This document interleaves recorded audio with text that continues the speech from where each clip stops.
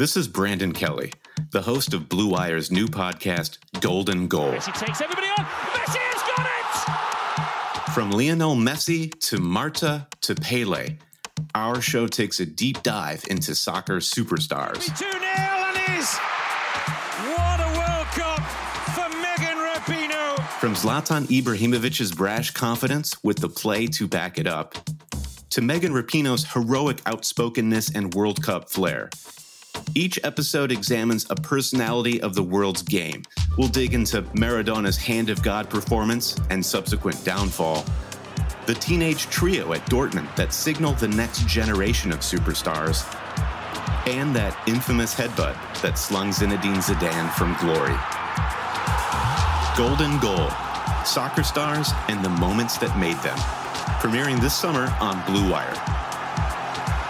We're talking running back, wide receiver, and tight end auction draft prices on RotoViz Radio. RotoViz?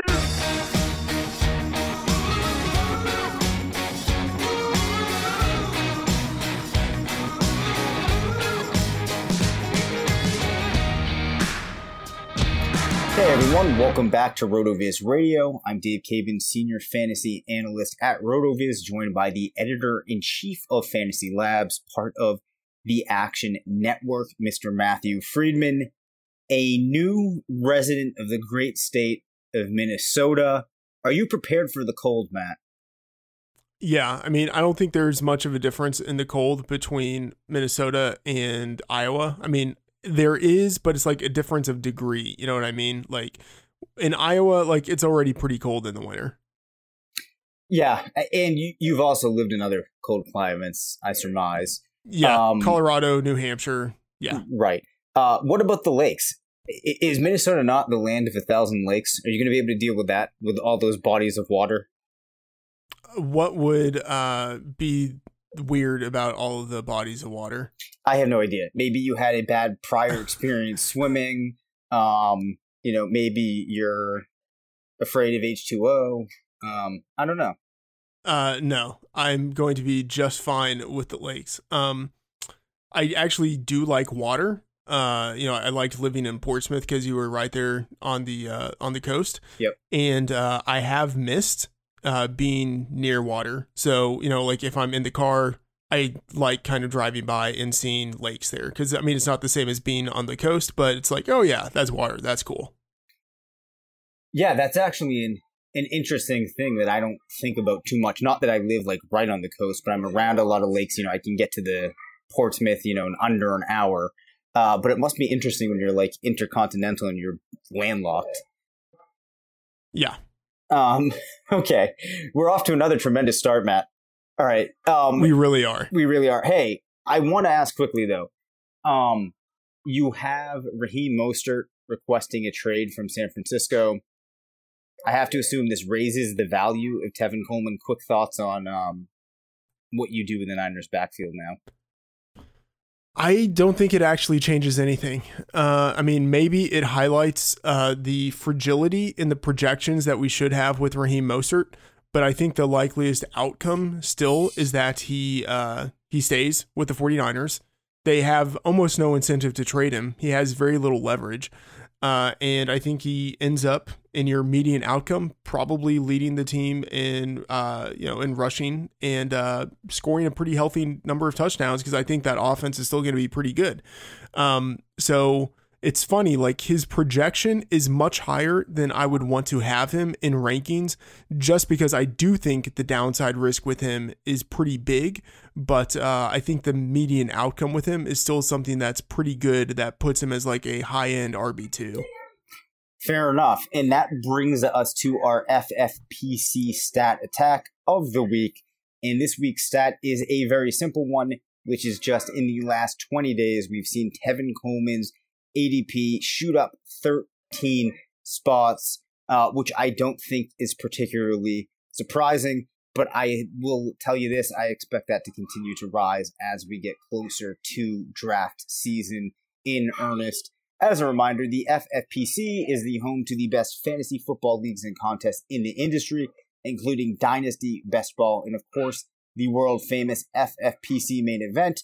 which who knows might just be as rowdy as the environment that I'm recording in right now, Matt. To learn more or to join a league, head to myffpc.com. That's myffpc.com. And of course, we've got a handful of tools at RotoViz designed specifically for FFPC domination. All right, let's get right into the running backs. No surprise here. Sorry. Oh, go ahead. I want to derail the show just a little bit. Do it. We talked about the quarterbacks in last episode. And so I want to get your thoughts on a couple of things that relate to quarterbacks, but then also the rest of the positions here. Yep. One, how important do you think stacking is in seasonal leagues? And then two, do you think that potentially an optimal way to approach not just the quarterback position, but kind of all of the positions is if you want to stack, focus on the stacks that are relatively cheap or, like, that I phrase that simply and poorly, but, kind of have this holistic approach of like, okay, I can have Cam Newton at $3 and I can have Julian Edelman, who would be his primary receiver, at $6. I'm looking to target that stack versus Tom Brady at $5 and I don't know, like Chris Godwin at $39. You know what I mean? Like kind of have this like cross positional approach. I understand the question, and the thing I should say first is we actually have up a new tool at RotoViz built by Mike Beers that allows you to look at best ball win rates with stacking. So you're going to find some really surprising things if you go in and you play with it, and it's definitely going to help you if you do want to stack, approach it in ways that you might not expect would be optimal. How it relates to an auction, though, well, I guess I should ask, do you think your question's more so on auctions or just like any standard seasonal league? Well, I mean, so one, do you think that stacking is important for redraft? And then two, like I can sort of map out the plan of if I draft this wide receiver in the 3rd round, maybe I stack him with his quarterback who's likely to be there in the 10th round. Yep. It's a little bit different with an auction, just because there's not like the sequential nature of it that's mapped out the way that there is with the draft. Got it. I think that if you're in just a standalone league, it's not part of a broader tournament, I don't really think that there's a compelling reason to stack unless you go in and you play around with this tool and you find some absolutely phenomenal way. I actually haven't spent that much time doing that because as somebody that plays in a lot of auction leagues, I think that I generally am able to construct my teams in ways that I like to the level that I don't need to try and go and stack because it's kind of putting myself in a situation where I just don't feel like I'm building as optimal of a team. Now, though, you did raise a good point about maybe a player like a Cam and a Julian Edelman or players that are going for cheaper and perhaps could even be undervalued. Do I think that that's something that you should try and do? I still would be hesitant against that in an auction league just because they're so exploitable in my mind that you don't need to go to a strategy like that that does have some downside in it not working out at all and being, maybe it was a good idea to go with that stack and you picked the correct position with quarterback, but you just get the wrong players. In a tournament, though, I definitely think it's more apropos and I'd be more open to it for, the idea that if it's in this larger tournament, you want to catch fire. But yeah, I don't feel too strongly about going after the stack. Okay. I will respectfully disagree. Okay. Like, I still think, we've talked about this before, I still think it's already a tournament. Like you're trying to beat 12 other teams. Like if you draft a quarterback, you're basically planning on him having success. And if he's going to do that, it's probably going to mean some level of extra success. Well, wait a second. For the other players. We need to explore that statement. You just said if you draft a quarterback, you're planning on him having success. But I would say, seeing as we generally are proponents of waiting on quarterback, you're already limiting yourself to a pretty small pool. So clearly we're not that concerned about the quarterback success and really going after seeking it. I don't think.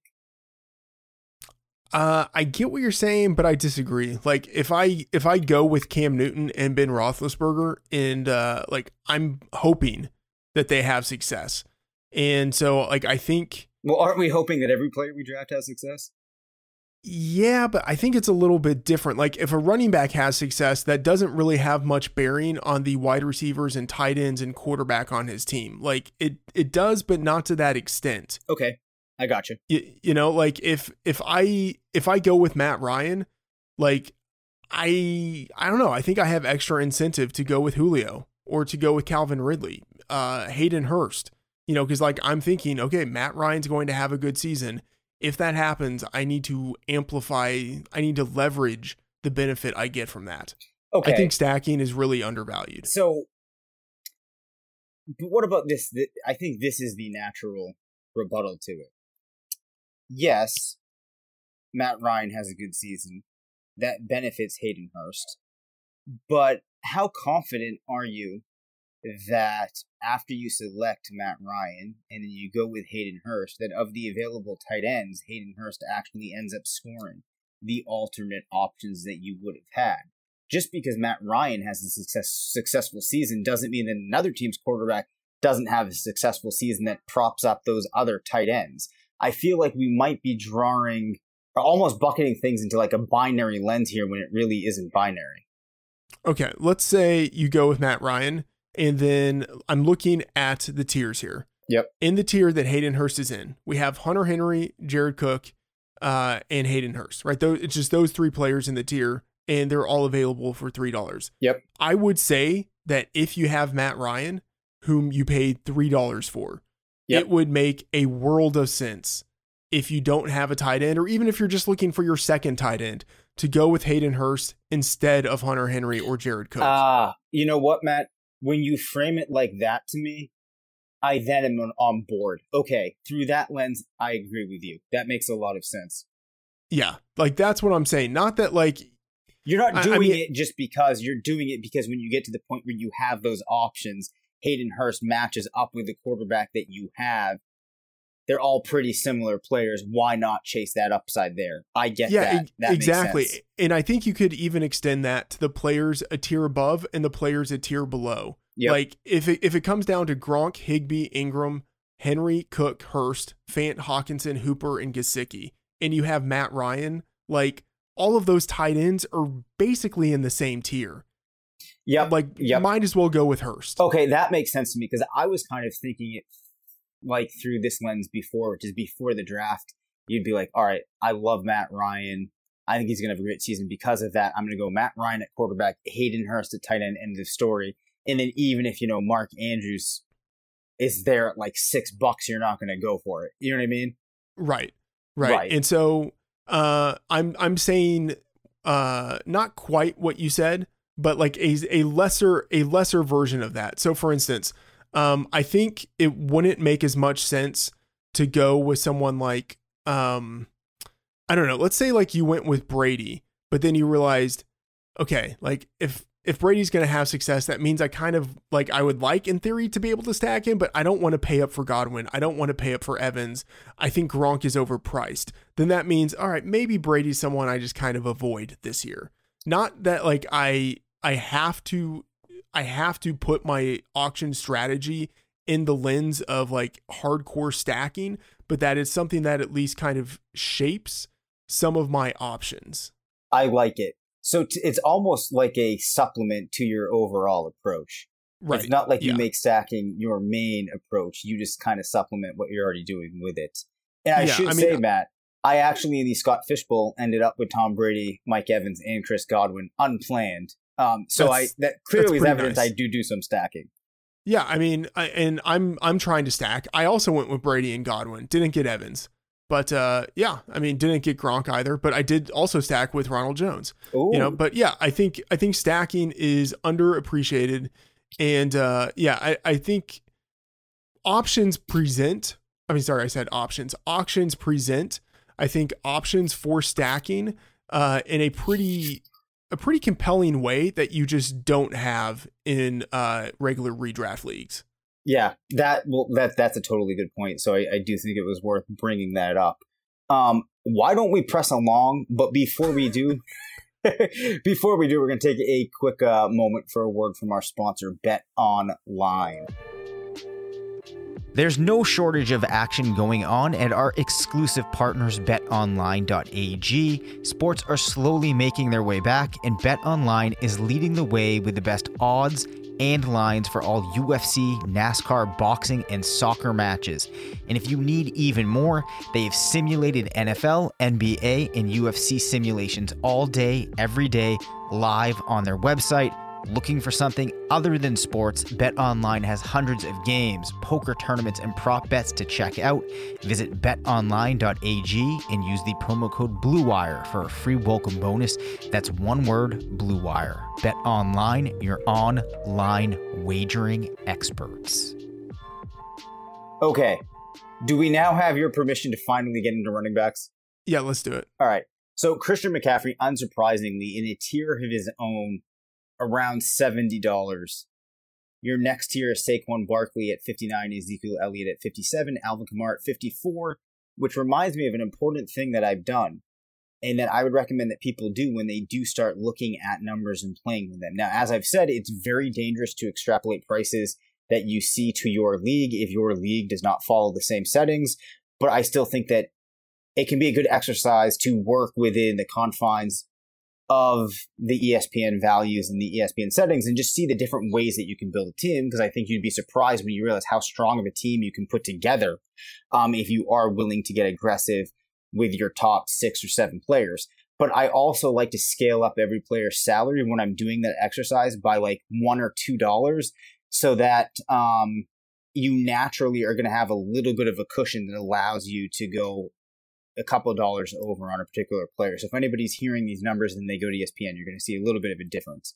Do you think, though, that McCaffrey, in this lens, shouldn't be $10 more, $12 more than the rest of those guys and should fall out in that same tier?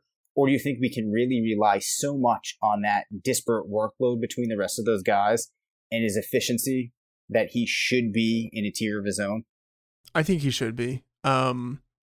I think last year he scored more than 100 PPR points than any other running back. Yep. And I have him basically projected to do that again. Me too. I honestly, I'm looking at the difference. I don't think he's expensive enough. I think he might not be. I have him 100 points ahead. This is no exaggeration. I think I have him 102 points ahead of Dalvin Cook and Ezekiel Elliott, who I both have with 311 points. Yeah. I think he should be more expensive based on the projection, based on his upside, and also just kind of based on his elevated floor. But yeah, if you don't get McCaffrey, Saquon Barkley, Zeke, Alvin Kamara, I think those guys are very fine consolation prizes in the second tier. And then Dalvin Cook and Derrick Henry, I think they're totally fine priced where they are in the third tier. The one guy who just really stands out to me is Aaron Jones, priced at $41 at the top of that fourth tier. If you pay that much for Aaron Jones, you hate money. Like, I just can't think of any other way to phrase that. Aaron Jones has so much risk this year that I think it's unconscionable to have him going in the same tier as Chubb, Drake, Jacobs, Eckler, Mixon, and Sanders. Like, Jones just, fine. Even if you have him in that same tier, he does not belong as the highest priced player in that tier. If he's in the tier, he should be near the very bottom of it. Right. And for me, a lot of this goes back to, we've seen Aaron Jones, as recently as last season, realize that supreme outlier season. We know that the odds that he does it again are so low, and we know that things have kind of changed in that team. So to me, guys like Kenyon Drake, Austin Eckler, Joe Mixon, Miles Sanders, going for like $7 lower, it just doesn't make any sense. And right. Even in a snake draft type of perspective, again, kind of looking at these numbers here helps kind of get it in your head. It's just hard for Jones for so many reasons we've talked about time and time again. It doesn't make sense for him to get that much more of a value than these other players. where, like, let's say even if you remove Jones last season, that was still a possibility. I think it's a stretch to say that, Eckler or Drake this year, maybe even Mixon, don't have, equal ceilings or potentially higher ceilings. Yeah, absolutely. Man, I'm just looking a little bit further down this list. So we have this tier of guys after that Jones to Miles Sanders tier. We have this tier of Edwards-Helaire, Gurley, Chris Carson, Uncle Lenny, David Johnson, Le'Veon Bell, and Melvin Gordon. Okay, fine, whatever. The tier after that is the one that really intrigues me. James Conner for $13 versus Todd Gurley for $25. Like, give me James Conner all day long. Raheem Mostert for $11, Devin Singletary for $10, Jonathan Taylor for $9. Like, Taylor is a guy that I'm not sniffing at all in redraft leagues. Like, he's just, I think his price is too expensive in redraft leagues. But paying $9 for Taylor in an auction versus $27 for Edwards-Helaire, or $25 for Chris Carson, like, Taylor, even though I think it's likely that there's going to be more of a split in that Indianapolis backfield than like a lot of people are expecting, his upside is massive. And at only $9, like, that is something I want to be invested in. Yeah, I'm glad that you pointed those guys out, because for me, James Conner is one of these when I'm looking at the list and I see his price at 13 and the tier above him ends with Melvin Gordon at 19. You have guys like Chris Carson at 25, David Johnson at 21. That just doesn't make much sense to me at all. And then you add in the fact that you can get him for 13, Jonathan Taylor for 9, and you're getting those two players for the same price that you're going to have to get David Johnson or Le'Veon Bell. That's one of the reasons that if you do your homework and you're ready going in, you really can come away from an auction with an absolute monster team, unlike anything you could build in a standard snake league. Yeah, I mean, I would actually want to take a very modified zero RB informed approach where I'd want to go for like McCaffrey or Barkley, Zeke, Kamara, one of those top guys. And then I would just try to hammer as many of these lower tiered guys as I could. Connor is a guy I would love to get. Jonathan Taylor at $9, Cam Akers at $6, Ronald Jones at $4. I mean, I'm very much in the zero RB type of strategy for auctions. Yeah, and so this is a common question I get every year, which is, can I go zero RB in an auction draft? And my answer is always like, this is the perfect way in which you can do it, because one thing that we commonly see is the top tier wide receivers go for cheaper than the top tier running backs, which allows you to get more top tier players. Yeah.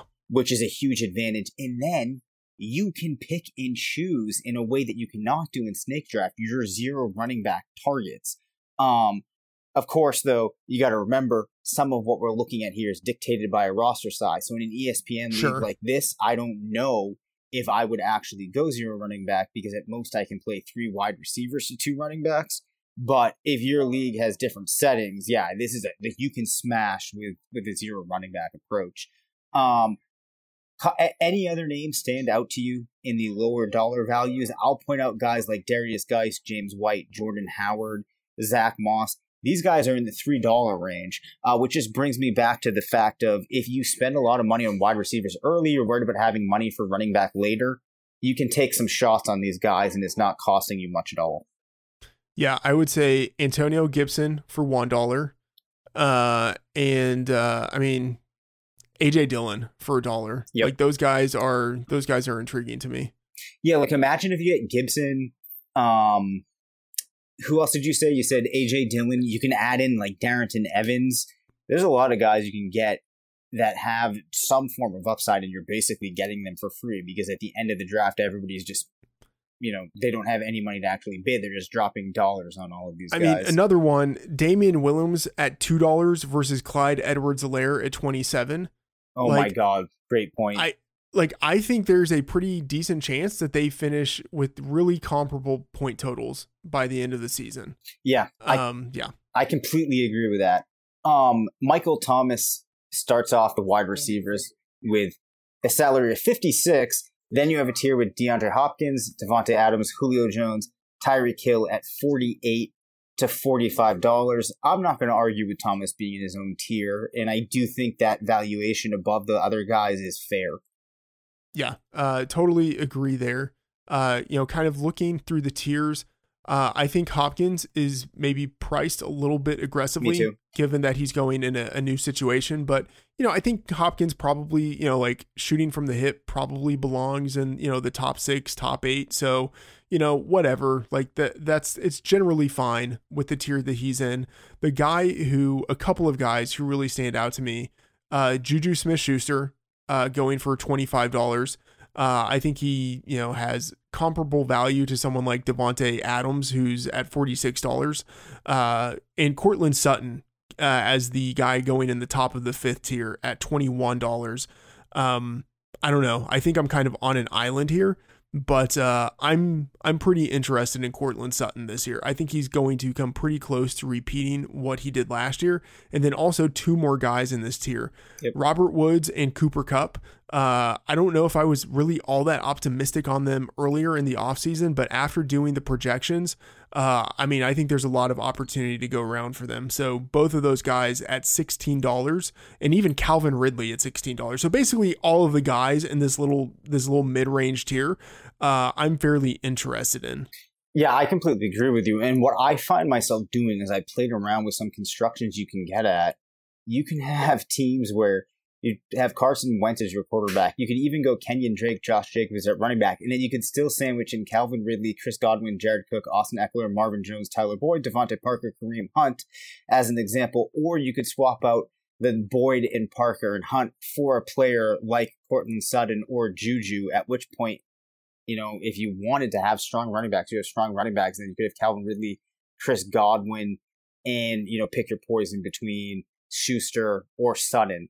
Another configuration actually that's a pretty interesting one is something like Matt Ryan, Christian McCaffrey, Saquon Barkley, Stephon Diggs, Cortland Sutton, Jared Cook, Leonard Fournette. Another one's Lamar Jackson, Christian McCaffrey, Melvin Gordon, Stephon Diggs, Devontae Adams, Jared Cook, Tyler Boyd. I kind of got off of what you were talking about there, but it just goes back to how phenomenal of a team you can actually put together in an auction. Yeah. So I think there's a decent amount of value there in the middle of the wide receiver pricing. Although, yeah, if you go for value at running back, and I think, from the zero RB perspective, it probably makes sense to go with some of the upside cheap plays at running back, then I think that means you can afford to pay up at tight end and wide receiver. And I mean, hey, like nothing wrong with that. Like nothing wrong with getting like Michael Thomas and Julio Jones, or, however it is that you allocate your money. But I do think if you are interested in saving at certain points at wide receiver, there is value in getting some of these middle priced guys. And then at tight end, a couple of guys who are catching my eye. I think Mark Andrews as the cheapest of the Kelsey, Kittle, Ertz, Andrews quartet, going at $13, while Kelsey is going at $37 and Kittle's going at $30. I think Andrews offers a lot of value there. And then Noah Fant at $2 also really catches my eye. I could see him taking a pretty big step forward this year. And I mean, I don't know, like Fant at $2 or I guess like Higbee at $4 or Ingram at $4, there's not that much of a difference, but I think there's value in Fant. And then also, I mean, like Jonnu Smith at $1, Dallas Goedert at $1. I think there's a lot of value there too. So the tight end that I am interested to ask you about here, because he's kind of in like a no man's land, if you will. You have Darren Waller at $11, sandwiched around Mark Andrews at $13, Zach Ertz at $16. The next player behind Waller is Gronkowski at $6 and Higbee at $4. Do you agree with me here that Waller kind of falls in that range where it's like, might as well just wait and forego spending the $11 on Waller, or if you're not going to go with him, then pay up the $13 for Andrews with the $16 for Ertz? Yeah, I agree with that. And I think Waller as the 5th priced guy here, like that's probably about right. Like most people are ranking him as the number 5 tight end, like within the realm, like that's generally right. But I don't really see the tier here. Like, I think the realistic tier is Kelsey, Kittle, Ertz, Andrews in terms of like production that we should expect. Yep. And then Waller with a whole bunch of guys behind him. So I would rather have all of those guys behind him and pay significantly less. Yeah, I completely agree. So we mentioned that wide receiver tier that had Woods and Kupp. I'm just going to quickly read down the other two behind it, and I think we're actually probably going to close down for this week. But you have Keenan Allen at 15, Tyler Lockett at 14, Hilton at 12, McLaurin at 11, Metcalf at 10, Jarvis Landry at $10. Love that one. DJ Chark at 9, Devontae Parker at 9, Stephon Diggs at 8, AJ Green at 8, Tyler Boyd at 7, Michael Gallup at 7. Again, just to drive the point home, too, there is a lot of wide receiver value to be had in that range. Can I push back just a little on Jarvis Landry? Sure. I get in a vacuum that there is value with him, just based on how heavily he's been targeted in the past and what he's done with that volume. I think this year it's going to be a little bit different. I still think he's going to be targeted heavily in terms of market share, but I don't know how efficient he's going to be with those targets. I think he was kind of a little more efficient last year than we should expect him to be this year, just kind of in terms of like his career trajectory. And then also with Kevin Stefanski there as the head coach, I think it's going to be a pretty run-heavy system. And I just don't think Landry's going to get the volume this year that he's had in the past. Like Landry's been locked in for like 135 to 160 targets or something like that for the past half decade. I don't think he's going to approach those numbers this year. Well, I will make a quick case for Landry here. I think that I have heard similar arguments made against Landry in prior seasons. Granted, I do think that, the change with Stefanski, maybe that one there's more teeth to that argument than we've seen with some of the ones on Landry in the past. But I think another thing is Landry has been so durable. He has not missed a game yet in his career. And while that doesn't help him from a points per game perspective, I do think it makes him a player that I'm interested in having in my team, because I do feel like he's a player that I'm going to be able to use a number of times in a season, and I'm going to feel good about doing so. And there's also the potential, for a top 20, even top 15 type of seasons from him that sits there. And also, we haven't seen OBJ really deliver on what we've expected from him a number of seasons, which is another reason I can fall back on Landry. I hear what you're saying about Beckham, but like, doesn't the guy have in 6 years like 5 1,000-yard seasons or something like that? Like, okay, I get that, like he hasn't delivered exactly, yep. But the bigger thing is with Landry, he had 8.5 yards per target last year, where his career average is 7.2. Yep. I think he's going to come closer to his career average there, and just based on like the way that I think targets are going to be distributed. I don't think he's going to get 138 targets this year. Like, I think it's going to be closer to like 120, even 110. Okay, fine. But I think what we're focusing on here is the fact that Landry's going for $10. Yeah, I mean, that's fair. I guess what I would say is I would probably rather have Terry McLaurin for $11. Okay, well, wait. We need to explore this a little bit more. In that Washington offense, what do you think that McLaurin's floor is? But all right, maybe we don't care about floor at all. How high really is his ceiling? How high is his ceiling? Yeah, how high is it? Is that the question? Yeah. His ceiling is leading the league in receiving yards. That's his actual ceiling. All right. In what percentage of scenarios does McLaurin actually lead the league in receiving yards? Like 1%, but like okay. So let me rephrase the question. But that's his ceiling. Landry doesn't have that ceiling. Okay. All right. So I think this is where we're split on this.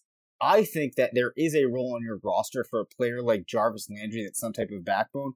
I get that you normally need to go after upside. Perhaps a player like McLaurin has more of it. But the fact that McLaurin is there at 11, I don't think, especially in an auction, that does not erase the allure of Jarvis Landry, right? In an auction, you can get the Terry McLaurin and the Jarvis Landry. Maybe you can't do that in a snake draft, but that's an important distinction we have to draw here. Okay, I guess that's fair. I guess I'm just looking at there are enough guys in that price range that I would rather have over Jarvis Landry. I just said McLaurin as like maybe the chief of those guys, but I would rather have Gallup at $7. You know, I got to be honest with you. Some of it's just the name. Like if DK Metcalf and Terry McLaurin traded names, and DK Metcalf was Terry McLaurin, and Terry McLaurin was DK Metcalf, and you said DK Metcalf, I'd probably be more interested in siding with you here and going with DK Metcalf. Yeah, I mean, McLaurin had a pretty awesome rookie season in really horrible circumstances. I think he's going to be significantly better this year. I think Haskins will probably be better this year. I don't see how Haskins could be any worse. I think things are going to be worse from a volume perspective for the Browns, as I've said. So we can stop talking about it. We can stop. But here's the thing. I've been dying on the Jarvis Landry hill now for years, except that I haven't died because it's always been right. That's fair, but I mean, do we want to make some bets on this in terms of like the yardage that McLaurin has or the yardage that Gallup has versus Landry? No, we're not going to pinpoint it to yardage. We're talking about fantasy points here, right? I'm not going to tell you that Jarvis Landry is going to get more yards than McLaurin. Of course, you could say, well, then don't you think that you should go with McLaurin? But I'm saying when you look at the total package of the touchdowns, receptions, yardage, everything that goes into fantasy scoring, I am taking Jarvis Landry as a good value at the $10. If you want to make this a Landry versus McLaurin thing, I will go with it. Okay, fine. Let's do. I will take McLaurin versus Landry in PPR points, and I will take Michael Gallup over Landry in PPR points. And if you want to figure out like whether it's total points or whether it's points per game, I kind of don't care. Whichever one you're fine with. Well, I think some of my thesis for Landry was the 16 games that he's going to play. So I'm going to go total points. That's fine. That's fine. But wait a second. So you have Gallup and McLaurin, and I have Landry? I'm saying two separate bets. Oh, two separate bets. Okay. Yeah. McLaurin versus Landry and Gallup versus Landry. All right. I'm on board with that. Okay. Seeing as you've been away for 2 weeks now, is there anything else you want to say before we shut down? Yeah, I'd be interested in betting on a whole bunch of other people versus Jarvis Landry too. All right. I'll tell you what. You find one other bet and you bring it to me next week for a player versus Jarvis Landry, and we'll see if I want to take it. Okay. All right. I'm looking forward to hearing who this jabroni that you try to... Listen, Jarvis Landry might be a better receiver than Odell Beckham. He's outplayed the guy in college. I think he's outplayed him in the NFL at this point. Every team that they've been on together, the team has to end up relying on Landry more because OBJ can't get it done. That is a mighty bold statement to say that he's outplayed him in the NFL. I'll let you have that. That probably felt really good to say it. It did. But no, let me say this though. Let me say this. I would not be shocked if you asked every coach that has coached the two of them at the same time which player they preferred having on their team and which player brought their team more utility. I do think it's possible they would say it's Jarvis Landry. I think basing this on coach and what they say they prefer doesn't really do much. I'll just say that. But, we're looking at one guy who's had 64.5 receiving yards per game and another guy who's had 86.8 receiving yards per game. That's not really comparable. All right. You know what? I'm going to let the Jarvis Landry go here. I've now gone on too far on this, but it was good to have you back this week, Matt. You can reach us at rotovizradio@gmail.com. Follow us on Twitter at DaveCavenFF and at MattFTOracle. Thanks to Bet Online and the FFPC for sponsoring the show. Make sure to rate, review, and subscribe. And as always, remember, it's not a fantasy.